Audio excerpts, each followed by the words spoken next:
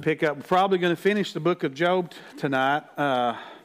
So it's been a good time. We welcome all you that have joined us live, wherever you're at in the country or around the globe, but are watching us, and those of you that will get this podcast sometime this week. Let's pray. Father, we thank you for this time we have together. Thank you for all those that are here in the building and all those that are watching. We thank you, Lord, for the opportunity to grow in your word. We thank you for the forgiveness that you give us each day, Lord. The prophet said that it's because your mercies are new every day that none of us are consumed.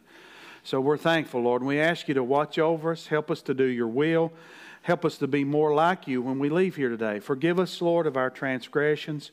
We pray, Lord, for the peace of Jerusalem. We pray for your will to be done. We know that you're lining all things up, Lord, to bring us to an expected end, and everything is going to work out just exactly the way you planned it. And we're thankful for your word that you've not left us in the dark about things. You've given us clear understanding, and may we grow in that in Jesus' name. And everybody said? Amen. Say it with me. Some trust in chariots and horses, but we trust in the name of the Lord. We're going to pick up in Job chapter 40. Probably going to finish this book tonight. Some good stuff in here to look at. Some things that are remind us of who's in charge. So we will get in here and see what God's got to say to us tonight. Verse 1 of chapter 40 says, Moreover, the Lord answered Job and said, Shall the one who contends with the Almighty correct him? Now God's taken over the conversation. The old guys, the young guy finally had his say. We see pride in all of them, even Job, the humanity. Job's in the dark. He's struggling with all that. He don't realize, can't figure out why he's having to go through this. His friends who know him, who had good intentions, but they also are looking at this and cannot figure out why Job's going. So they think there must be something wrong with Job. And quite frankly, we all have a pride in us, and we all are living in the flesh, so we have to, that has to be emptied out along the journey so that this is going to happen in your life. If you're going to be obedient to the Word and to the Holy Spirit, this is going to happen in your life. I'll write this on my little board. This is what John the Baptist said. Jesus must increase and we must decrease. Now when they said that, when John said that, they came to him, and what was happening, there was the transition going, right? The disciples, John had been ministering long before Jesus came on the scene, or some time before Jesus came on the scene. John was his cousin. John, in the natural, John was born 6 months prior to Jesus.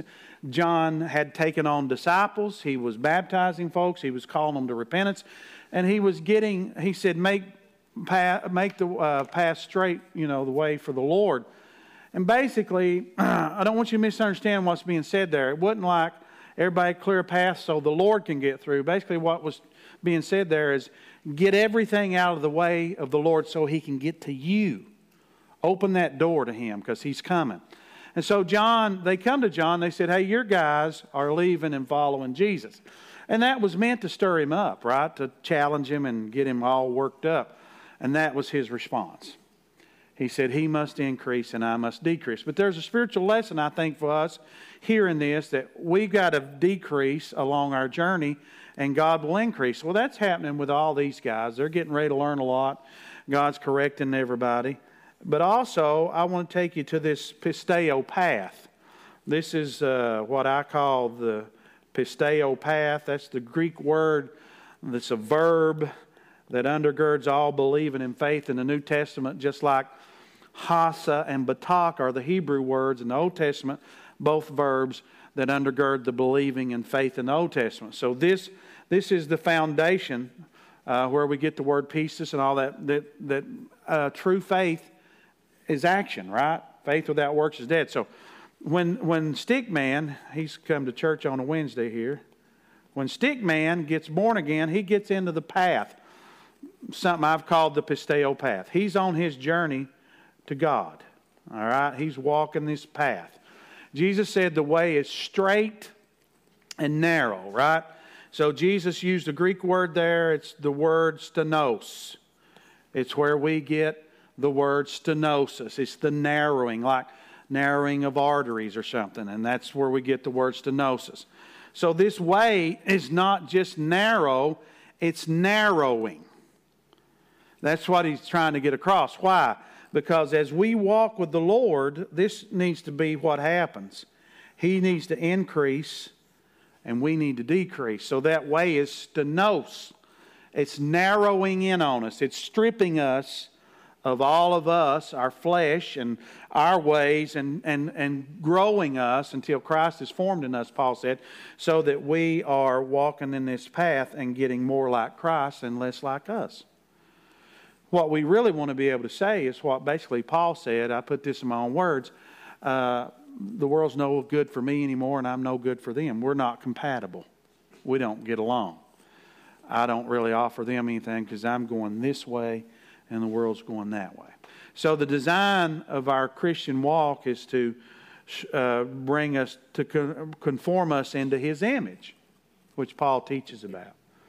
That we're in this journey, not perfected, but we're being perfected.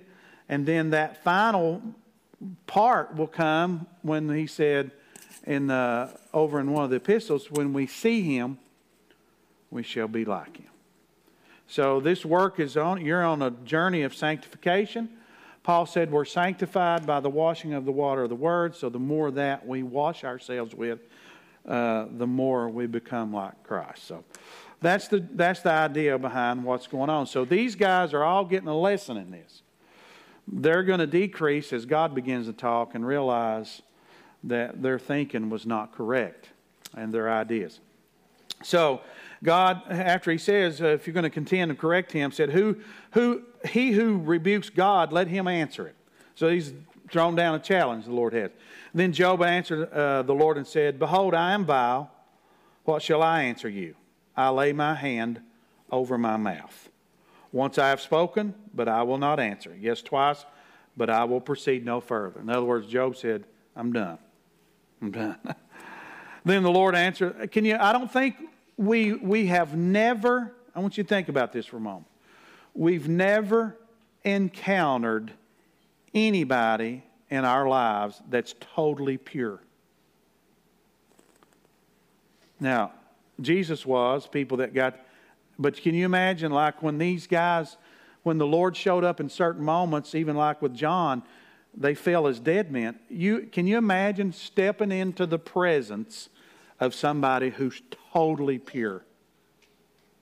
There's nothing out of whack in them. And these guys are they're experiencing that with God. Job's like, I don't have anything to say. Then the Lord answered Job out of the whirlwind and said, now prepare yourself. It's the second time He said this. Prepare yourself like a man. I will question you and you shall answer me. Would you indeed annul my judgment? Would you condemn me that you may be justified? Have you an arm like God, or can you thunder with a voice like His? Then adorn yourself with majesty and splendor, and array yourself with glory and beauty. Disperse the rage of your wrath. Look on everyone who is proud and humble him. God's throwing a challenge out here, but He's kind of putting everybody in their place. Now, there's a lot of attributes about God. He's all knowing, He's all seeing, He's all hearing, He's all everything. He is full of compassion. He's got judgment. He's righteous. He's pure. He can't do any wrong. Can't tell a lie. I mean, so many things we could say about God. But ultimately, what makes God God is He cannot be overthrown. The buck stops with God. He controls the weather. He made everything. We're all going to stand before Him someday. We might as well reconcile that in our minds. That's how it's going to be. You may look at God and may look at His Word and not like it, but that doesn't change the fact that He's Creator and that He's in charge and the buck stops with Him. Ultimately, what makes God God is because He's more powerful than any other force in the universe. He controls it. Now, there's a psalm that says, the Lord reigns, let the people rejoice. If I could illustrate that, how the Hebrew suggests that is, The Lord reigns, and you better be glad that it's Him and not someone else. That's how the Hebrew would try to get that across to us. The Lord reigns. And think about that. The beauty that God reigns is because He's perfect. He can't do any wrong. He can't tell a lie. When you see the value of that, none of us qualify. Right? None of us qualify to be God. The beauty is that God is all powerful and He's all everything good. There's no darkness in Him, none. Not even a shadow of turning. He's perfect. And so He's illustrating His power here. He says, look on everyone who's proud and bring him low. Tread down the wicked in their place. Hide them in the dust together. Bind their faces in hidden darkness. Then I will confess to you that your right hand can save you. He said, Job, if you can do this. Now, as Christians, we start with the Bible. God is true first. And everything else is built around that. Sinners, the world, the secular world, don't do that. They scoff at God. And I'm setting you up for what we're getting ready to hear next. Now, God's going to tell us a few things about some creatures that He's created. And Ken Ham's way better at this than I am. I'm going to touch on a couple of things here with the animals, a couple we're getting ready to see. But Ken Ham's been arguing for years that the dinosaurs and all that were part of creation with Adam and Eve. And God's going to verify that here. He's going to talk about an animal with a tail like a cedar tree. And we've got the evidence of these animals. Man out there has just struggled with when they fit, right? But God's going to give us some information here, and He's right? Until some scientist or whoever, historian, until they die and raise from the dead on their own, then I'm going to stick with the information that I've gotten from the one who's risen from the dead. Amen. So let's look. Look now at Behemoth, which I made along with you. Do you see that?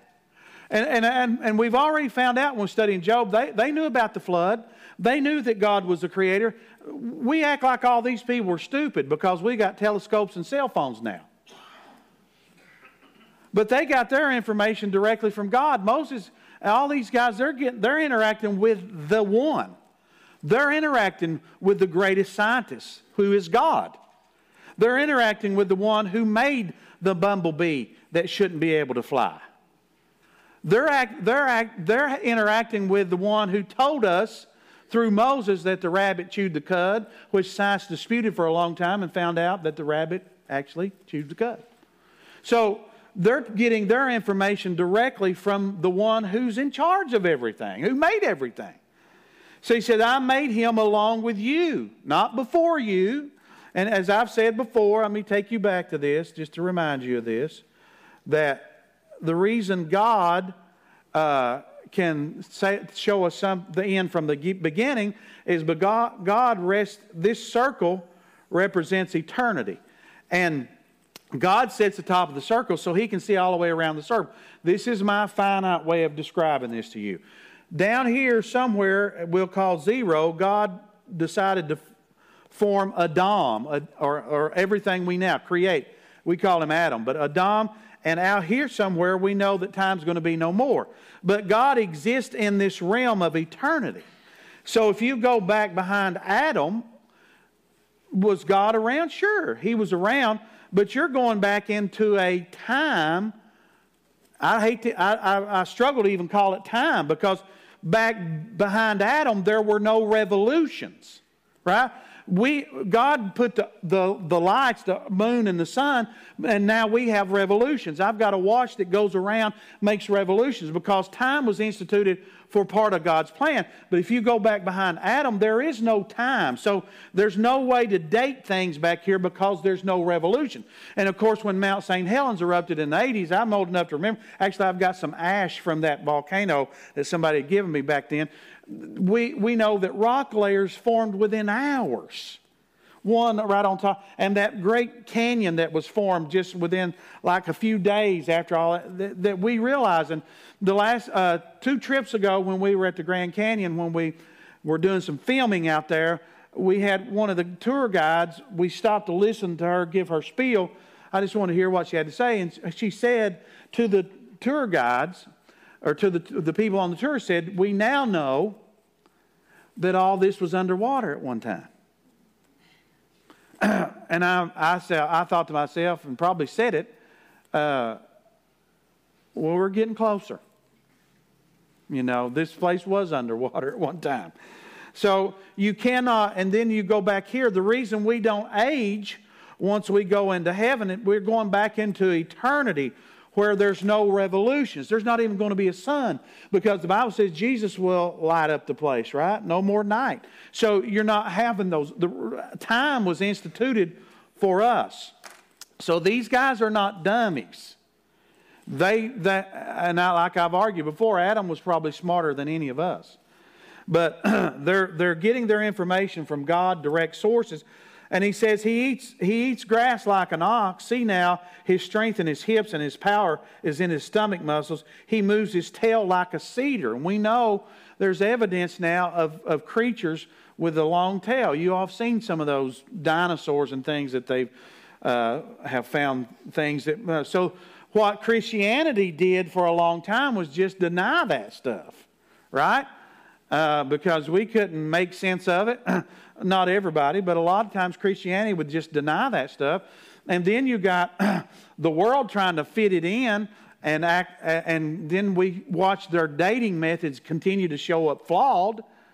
And then the guy that they thought was a human wound up being a pig's tooth, and they had that in our textbooks for years instead of a human tooth. Just a lot of stuff that went on and people, instead of just coming out and saying, we've not got this figured out, they just keep covering it up. But somehow, when you go back, we realize now that God has made creatures, and some of them have become extinct over time. And I'm going to talk about that in just a minute too, to tell you how that happens, where now we think things are like a myth, or the fact that they're no longer here and we can't place them where we want to place them. We just stick them back in millions of years ago, back into a time where there was no time. You see what I'm saying? You're going back, if you believe God's Word, back behind Adam, there was no time the way. God lives in eternity. It's a whole different dimension. It's hard for us to, and I'm limited. I admit that I'm limited, but I'm trying to give us some sense of this, understanding that back behind Adam, and then we know there's going to be time no more. We're going to go into heaven, into eternity. So you can't date those places, if I can call them that, eternity. So he says this guy is, he's got a tail like a cedar. The sinews of his thighs are tightly knit. His bones are like the beams of bronze. His ribs like bars of iron. He is the first of the ways of God. Only he who made him can bring near his sword. Surely the mountains yield food for him, and all the beasts of the field play there. He lies under the lotus tree and the covert reeds of the marsh. The lotus trees cover him with their shade, the willows by the brooks around him. Indeed, the river may rage, yet he is not disturbed. He is confident, though the Jordan gushes out of his mouth, gushes into his mouth, though he takes it into his eyes, or one pierces his nose with a snare. So this creature is so large that it's unaffected by even natural disasters. And so we have evidence that there were creatures like this. And then he's going to talk about Leviathan. And there's a two-edged sword here, because he's given us a spiritual lesson. Satan is certainly referenced with Leviathan.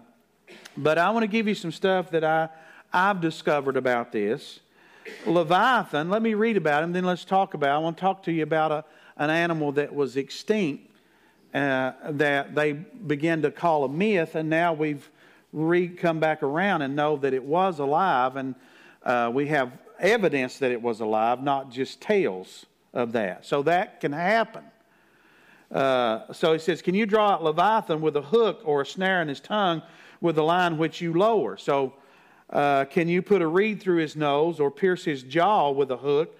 Will he make many supplications to you? Will he speak softly to you?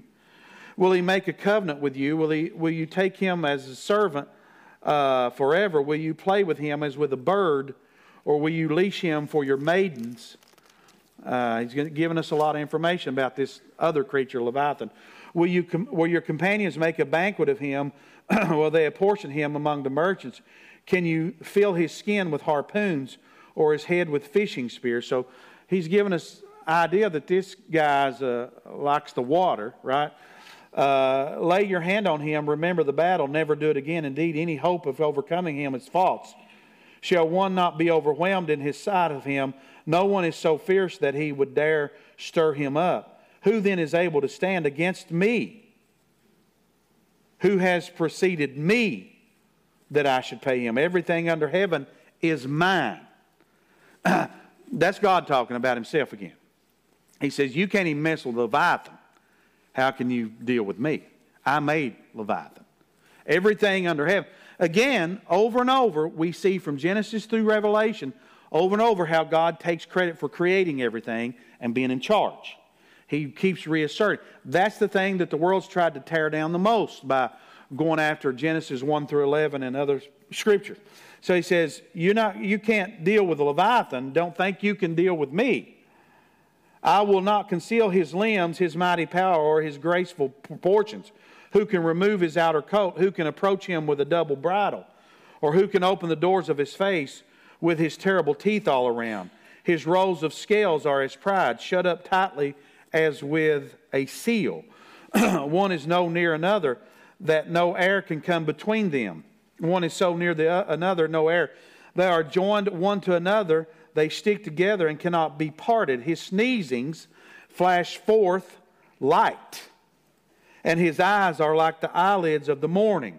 Out of his mouth go burning lights, sparks of fire shoot out. Now at first you're thinking, this could be an alligator or a crocodile or something like that. But then he's telling us this animal has the power to shoot fire out of its mouth and its nostrils. Sounds like a dragon. Most cultures have tales of dragons. The question is, in our finite mind, we just don't think there could be such a thing as a dragon. But we still can't figure out how a bumblebee can fly either. So God's telling us, He's given us the description of these Himself. So what I want to tell you is, anybody ever heard of the dodo bird? The dodo bird was in the Indian Ocean. It went extinct in 1692 maybe, 16 something like that. It became extinct in 1662. Sailors would use, this bird couldn't fly, so it was easy prey and they would use it to eat. But in 1662 it became extinct. And after that, because sailors talked about it mostly and had drawings of it, it became more a myth to people. But in more recent times, they've discovered that the dodo bird exists. So here's what you got. You got the same problem with this looks like a dragon here.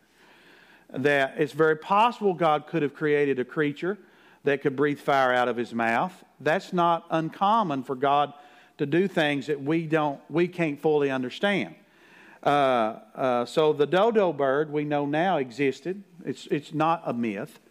And it was never a myth, but sometimes things get lost and are hard to believe. Just like Arcturus, the star that's 25 times bigger than the sun. And that moves so swiftly through the atmosphere, through the universe.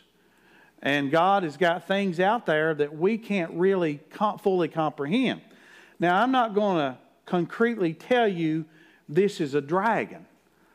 But I kind of believe it was a dragon. Does anybody ever heard of the Brachynes beetle or the bombardier beetle? The bombardier beetle, or what's called the Brachynes beetle, is a small creature. His defense is the fact that he can blow out of his back end two chemicals. They have two different chutes. This Brachynes beetle, bombardier beetle, is created with two jets. And he blows two different chemicals out of those jets. When they come out of him or her,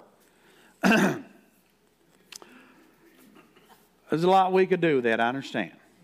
But when these chemicals come out of his back end, they create an explosion. And that explosion gets 100 degrees Celsius and over 212 degrees Fahrenheit. It paralyzes and kills his enemies. And he survives. Could you imagine that? Blowing out that kind of temperature out of the back end of this little bitty beetle. We're not talking about a horse. We're not talking about a hippopotamus.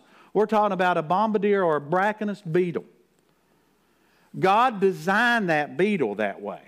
I want to remind you, before you just write off a creature that can breathe fire out of his mouth, that your God can do anything. And all these cultures over time have stories about dragons, and they have dragon slayers. Now, I'm not here to be a scientist, but I'm here to tell you that God is describing an animal that sounds like a dragon. And one that sounds like a dinosaur. And we have evidence of these kind of creatures. What we've lost is we've got like the dodo bird. We've probably lost any real proof of some of these things, although some of that keeps coming up. And so we call them myths, just like with the dodo bird for a lot of years before we could actually come back and realize that that bird was actually was here on earth. And now we know, because God said it, that these animals, creatures, were contemporaries with Job. So they're around. Whatever caused their extinction, whatever God did to maybe remove them, wherever they're at now or whatever, God's probably done us all a favor. So he says, from a boiling pot and burning rushes, his breath kindles coals, and a flame goes out of his mouth. Strength dwells in his neck, and sorrow dances before him. The folds of his flesh are joined together. They are firm on him and cannot be moved. His heart is as hard as stone, even as hard as the lower millstone. When he raises himself up, the mighty are afraid. Because of his crashings, they are beside themselves. Though the sword reaches him, it cannot avail, nor does spear, dart, or javelin. He regards iron as straw and bronze as rotten wood. Now, I'll remind you something. Hold your spot there. Because your God and my God is supernatural. So he can do some stuff that we can't fathom in our natural mind. That blows our minds, right? He took a swarm of hornets and ran a whole nation out. Just with a swarm of hornets. We've been trying to get him to send them to D.C., but he won't. He's not heard. He's not heard our prayer yet. All right, listen. That's a joke. Maybe. Now, look. I want to show you in Revelation chapter 11.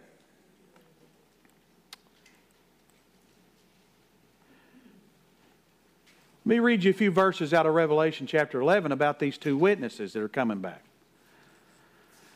And I was given a reed like a measuring rod, and an angel stood, saying, "Rise and measure the temple of God, the altar, and those who worship there. But leave out the court that is on the outside of the temple. Do not measure, for it has been given to the Gentiles. And they will tread the holy city underfoot 42 months, and I will give power to my two witnesses." Now, these two witnesses, they showing up, right? They show up in the Old Testament. They show up on the Mount of Transfiguration when Jesus is there in Matthew chapter 17. And here they are again. They're the two witnesses to the Messiah, to the plan of God. You have the law and the prophets represented, brought together in Jesus Christ, right? And they're brought up again here in Revelation. "I will give power to my two witnesses. They shall prophesy 1,260 days, clothed in sackcloth." Half the truth.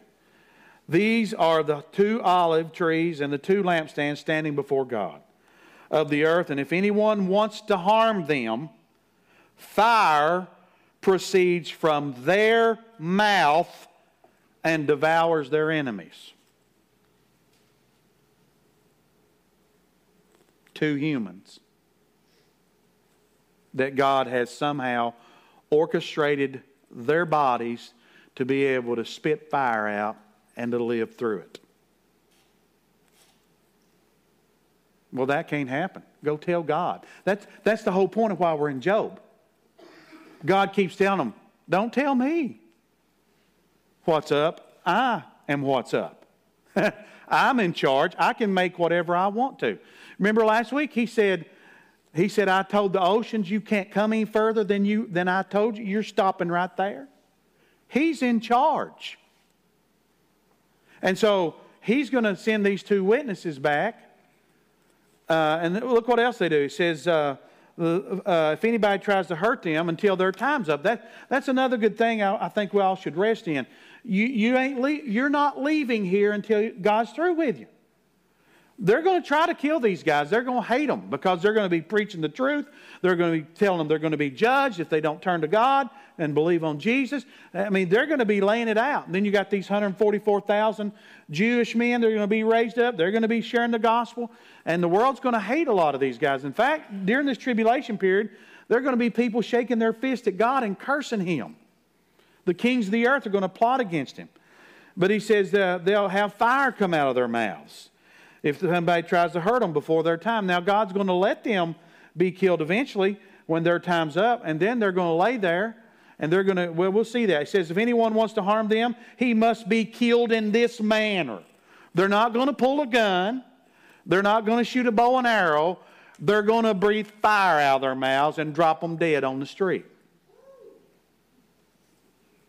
Now, I believe if I saw that, I'd be getting on my knees and repenting. Now, and I've done all this in Revelation, but I believe it's Moses and Elijah we're talking about here. I know some people want to just put Enoch in there because he had his own personal rapture, but Enoch had a different experience than Elijah. Elijah was carried up in the chariot. Enoch, or the Hebrew talks, his molecules were changed. He's a perfect picture of the church because he got raptured out of here before judgment came. But Moses, he had his own personal burial, right? And so nobody got to bury Moses. God took him. And then you see in Jude where Moses, the devil's trying to fight Michael and trying to steal Moses' body. Well, why would he want Moses' body? Because he wants to do anything to stop God's plan. Why would God be preserving Moses' body? Why not just let it go back to the dust like everybody else? Why was Michael protecting his old dead body? Because these guys, when you read what happens here, the ministry that Elijah and Moses did is exactly what these two guys do. And also, who are the two witnesses on the Mount of Transfiguration? Moses and Elijah. Those were the two guys that showed up. They were the witnesses of saying, this is the Son of God. So they're illustrated to us as the two. Don't use your brain and let it override the Scripture. Right? Your brain, that's what God's telling Job here. Don't think you're all that smart. Let the Bible speak for itself and then work out of that. You and I don't come to the Bible to fit the Bible to us. We come to the Bible to fit us to it. We come to it and conform to the Bible. We don't.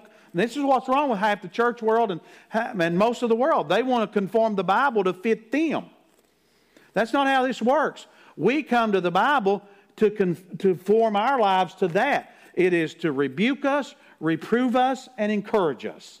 That's how the Word of God is used. So then it says, if anyone wants to kill him, he's going to be killed this way if they try to harm him. These have power. Look what they do. They have power to shut up heaven. Who did that while he was here on earth? Elijah. So that no rain falls in the days of prophet. They have power over the waters to turn them to blood. Who did that? Moses did while he was here on earth. And to strike the earth with all the plagues as often as they desire. Who did that? Moses did that. And when they finish their testimony, the beast, and they are the two guys that are called the witnesses on Matthew 17. It says, and when they finish their testimony, the beast that ascends out of the bottomless pit will make war against them, overcome them, and kill them. So God's done with them. He's done with their testimony and their ministry. He allows them to be killed. But this too is another way God's trying to get the world's attention. Notice how this is all mercy. I mean, if somebody's telling you God's in charge and then they breathe fire out of their mouth, I think I'd pay attention. And not only that, but notice how that's grace and mercy. God's supernaturally showing the world who He is, sometimes just His own and sometimes through the people He chooses to use. And then, look at this. And their dead bodies, after they kill them, he said, their dead bodies will lie in the street in the great city, which is spiritually is called Sodom in Egypt, where also our Lord was crucified, down there in Jerusalem. Then those who from the peoples, tribes, tongues, and nations will see their dead bodies. Everybody in the world is going to know about this. They're going to hear about these guys. Wolf Blitzer on CNN, they'll all be over there, right? All the news networks will be probably filming this, and then look what it says: their dead bodies are going to lay in half the day, and their dead bodies be put. They will not be put in graves, and those who dwell on the earth will rejoice over them. They're glad they're dead. They're tired of hearing it, and that's that false hope, right? They were left. Nobody could touch them for 1,200 and some days, or 3.5 years. Nobody could touch them, because if they tried to touch them, bam, fire out of the mouth, dead. I wish the Lord let me come back and hang out with them. I want to see all that. Hopefully we'll be seeing it on a big screen in heaven. And then all of a sudden God pulls the hedge back, lets them die, and the world has this false sense of hope. Oh, we finally won. But watch what happens. And so these two prophets tormented those who dwell on the earth. If you all think my preaching's rough, get left behind and listen to these two guys. Now, after these 3.5 days, the breath of life from God entered them. I love this stuff. We win. Tell your neighbor, say, we win. We're going to win. He said, the breath of life from God entered them, and they stood on their feet. And great fear fell on those who saw them, and they heard a loud voice from heaven saying, "Come up here." And they ascended into heaven in the cloud, and their enemies saw them. Can you imagine all the news broadcasts, their cameras shaking, they're all jumping for joy, and then all of a sudden these guys are rising from the dead right in front of their eyes. That's mercy. That ought to wake some people up. These two guys rising from the dead right in front of their face. Now, the chances are, and I hate to be the bearer of bad news, but I want to tell you the truth. Chances are, we know we're close to the return of the Lord. That's why we have this hourglass here. But chances are, we're all going to leave some people we love behind. But hopefully, you've shared enough of the gospel and you've witnessed enough to them that when they see some of this stuff, it'll cause them to... Because John goes on to say in Revelation here that he saw a number that no man could number coming out of the great tribulation. That's what this is. We're in tribulation now. We're just not in the great tribulation. We're not in a time of Jacob's trouble. We're not in that 7 years of great tribulation. But we're having tribulation. Our world's rocking and reeling.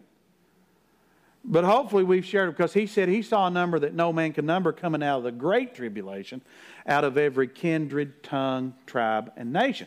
So notice, because of the way technology is, it's not just people in Jerusalem that will witness all this stuff. The whole world will see it on their television screens or their phones or iPad or whatever. So they'll be filming this. You know, I guess, can you imagine whoever gets assigned from the news corporations to follow these two witnesses around? They'd be way back here. They're way up there talking. We're just keeping our distance. We don't want to get the fire, right? So I say all that to remind you we're in the end of time, but I also say to that God can do whatever He wants to do. Peter was walking on the water too for a little while. Wasn't just Jesus. Peter did get a few steps in. But what happened to him is he looked at his circumstances instead of keeping his eyes on Jesus. It's a word to all of us, right? It'll be awfully easy to get your eyes off on all this stuff going on in the world and not keep your eyes on Jesus. We've got to keep our eyes on Jesus. That's why the world is everything about what's going on now is so misunderstood, and many of them in our own country that don't have a clue what's going on. That's all God's business over there with Israel and Gaza in the Middle East. And I got news for you. And I'll probably get hate mail over this. Gaza's going to be destroyed. It may not be finished off in this round, but according to the Scripture, Gaza's going to be destroyed, and so is Damascus, and so is Amman. And that's why I believe that when you see Psalm 83 playing out, and I believe we're in the beginnings of that playing out, Psalm 83, all those surrounding nations are going to get judged for the way they've treated God's people. But then you've got the ones that are funding all that and supporting it, from Russia to China to Iran and all that. And so in Ezekiel 38, that other battle, still not talking about Armageddon, we're talking about Ezekiel 38, that other battle, the Bible says God's going to put a hook in their jaw and bring them down. Why would he have to put a hook in their jaw? They hate Israel. I believe he's going to have to put a hook in their jaw in Ezekiel 38 because they're seeing what's going on with Psalm 83, and they don't want nothing to do with Israel at that point. They see how they're devastated. But Israel's going to fall in some troubled times because Antichrist is a lot. I'm losing track with Job here just a minute. I just wanted to take you over here. It's hard for me not to get in end time stuff because I feel I'm equipped. But these guys are breathing fire out of their mouth. God equipped him to do that. So he can do whatever he wants to do. So if he's had dragons, he may have dragons in heaven. He may still have some up there. So nobody can mess with this creature that he's talking about. He has smoke. Look at this. Out of his mouth go burning lights. Sparks of fire shoot out. I'm back in verse 20 of Job, 41. Smoke goes out of his nostrils as from a boiling pot and burning rushes. So it sounds like a dragon. And then there's his breath kindles coals. And the flame, he's for coal, like me. He was a coal miner. This dragon was a coal miner. His breath kindles coals. The flame goes out of his mouth. Strength dwells in his neck. Sorrow dances for him. The folds of his flesh are joined together. They are firm on him and cannot be moved. His heart is hard as stone, even as hard as the lower millstone. So this creature looks to be like what we would call a dragon. I don't know if God called it a dragon. But it's this kind of creature that has this kind of power and force. Now, let me read a little more and then I'll take the parallel to this. When he raises himself up, the mighty are afraid because the crashings there beside themselves.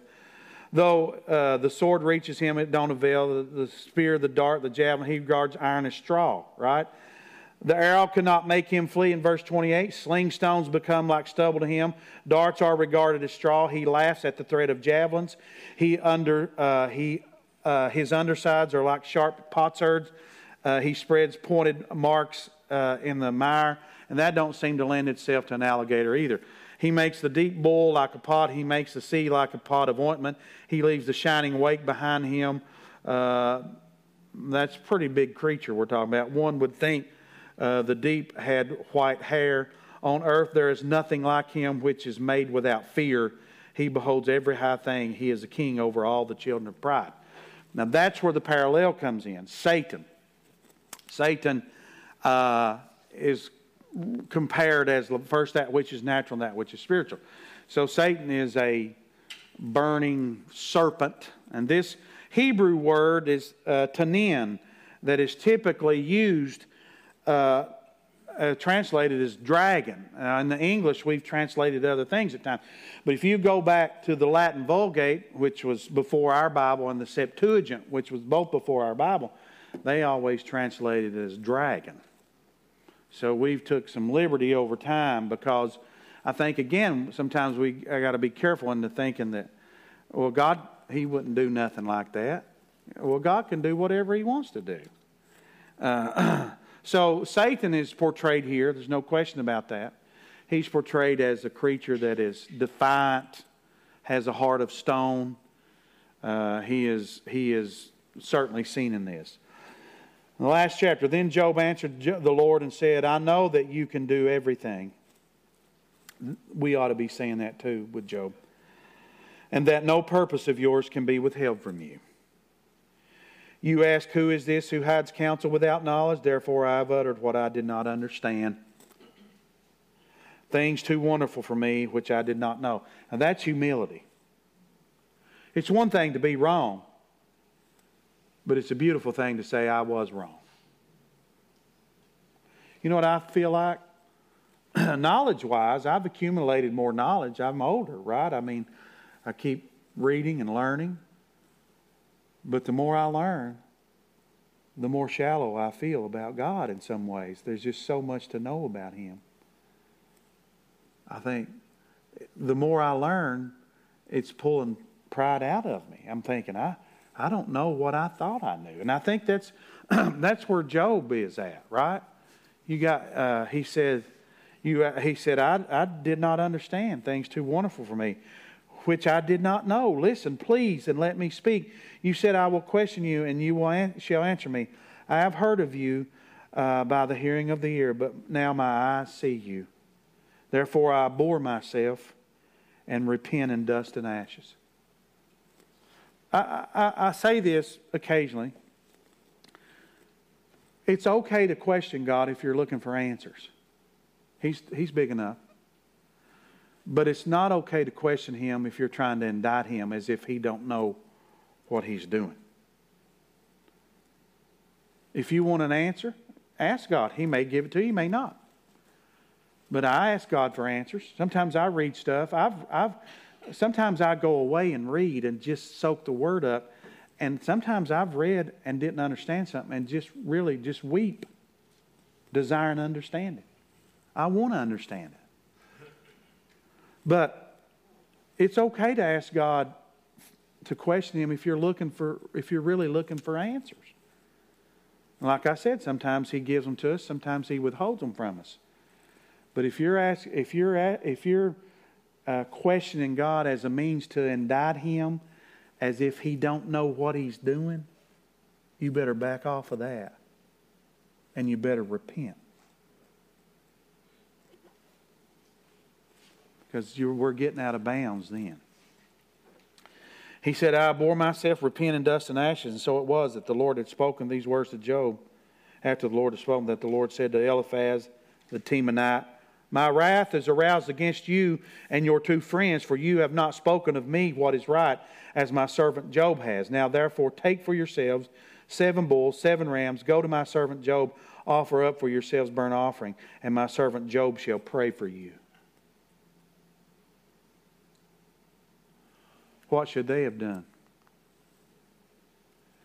They were probably standing on the sidelines watching God correct Job, thinking, yeah, we told you. Right? They should have been repenting too, because they didn't know what they were talking about either. And they didn't, obviously. And God said, let my servant Job pray for you, for I will accept him, lest I deal with you according to your folly, because you have not spoken of me what is right, as my servant Job has. Just simple repentance. Don't shy away from repentance. If you have to do it every day, do it every day. Like the blue light special at Kmart. I know there's no Kmart. You know what the greatest thing on the earth is? Repentance. That you don't have to carry that sin or that moment where you done the wrong thing or walked off from God. Get rid of it. Throw it. Get off of you right now, like Paul did that snake. Shake that thing off in the fire. Let it be consumed in the grace and the glory of God. One of the roughest guys in our town years ago, I was trying to witness to. And he was kind of mocking a little bit, making fun. Finally, he come out for this. He's a pretty good-sized guy. When I was sharing Christ with him, or trying to, and he said, finally, after he mocked me a little bit and act like nothing wasn't real, he said, well, anyway, you Christians are just like us. He said, you all ain't no different than we are.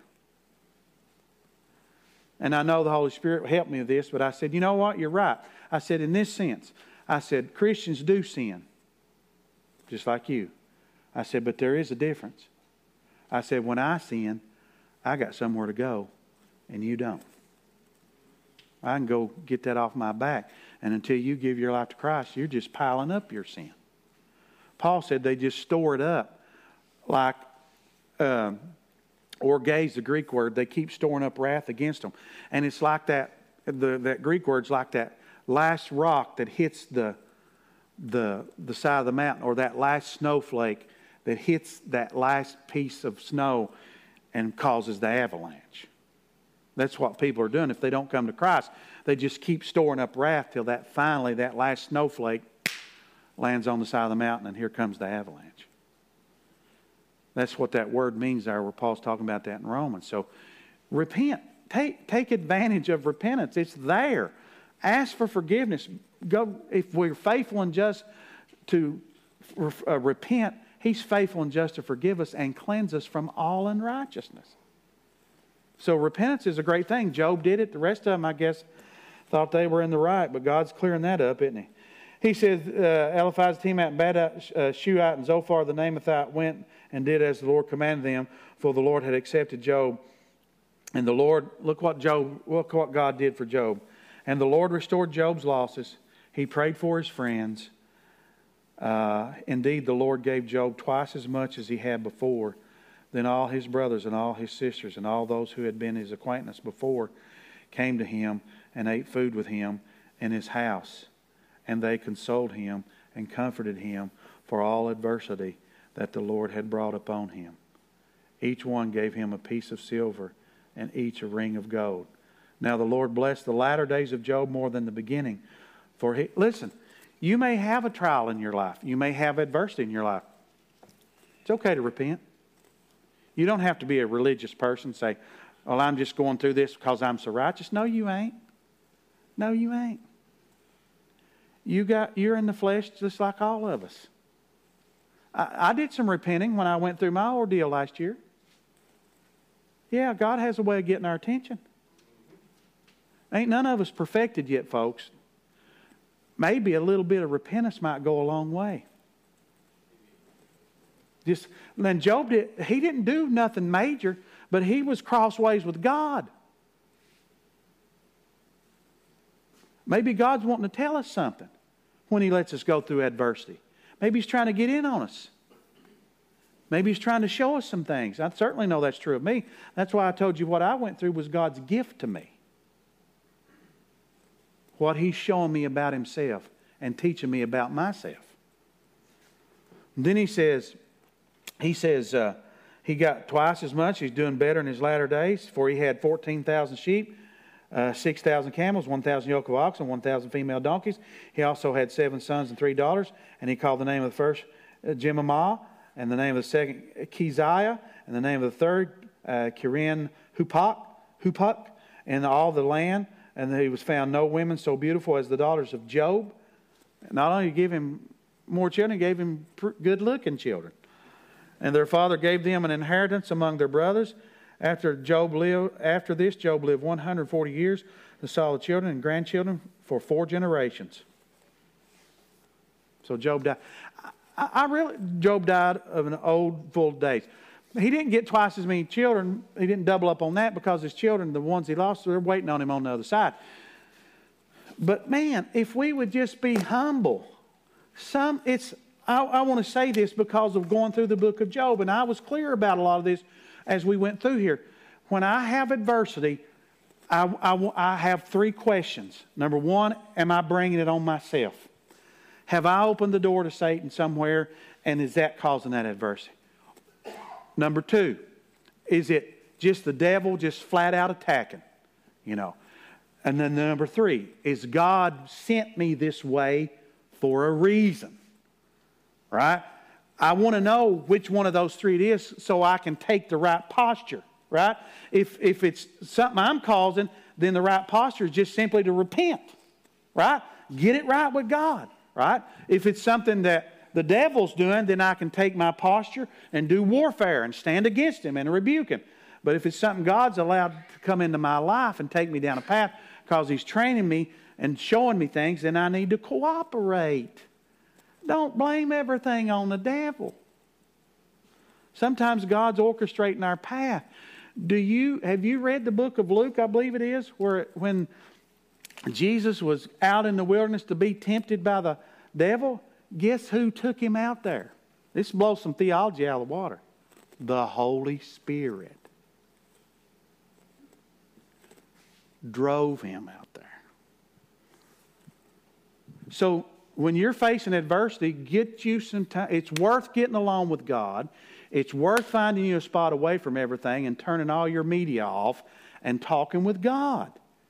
In fact, you ought to do that every day. God ought to get some undivided attention from all of us every day. Where the phone's not allowed to interrupt it, the TV's not allowed to interrupt it, the dog ain't allowed to interrupt it, and the neighbor's not allowed to interrupt it. Some undivided time with God. And find out. He don't want us in the dark. He wants to reveal. And so if you're going through some adversity, talk to God and get you some information from Him, because He knows everything. You want to know who knows how many seeds are in the watermelon? God. You know why the good news of the Holy Spirit is? And He's in our lives. He knows everything about everything. So talk to them. Talk to the Father, Son, and the Holy Spirit. They really are know-it-alls. They know everything. Father, we thank you for your word. We thank you for this book and what it's meant to us. It prepares us for this day I think we're heading in. We're already there. All this adversity, all the troubles, things that we were going to see that we don't understand. It's hard to understand how they would rape a Jewish woman and stab her to death and then drag her through the streets of Gaza, and people would come out of their houses and keep stabbing her. That's hard to understand. It's hard to understand all that's going on, but we know you're in charge.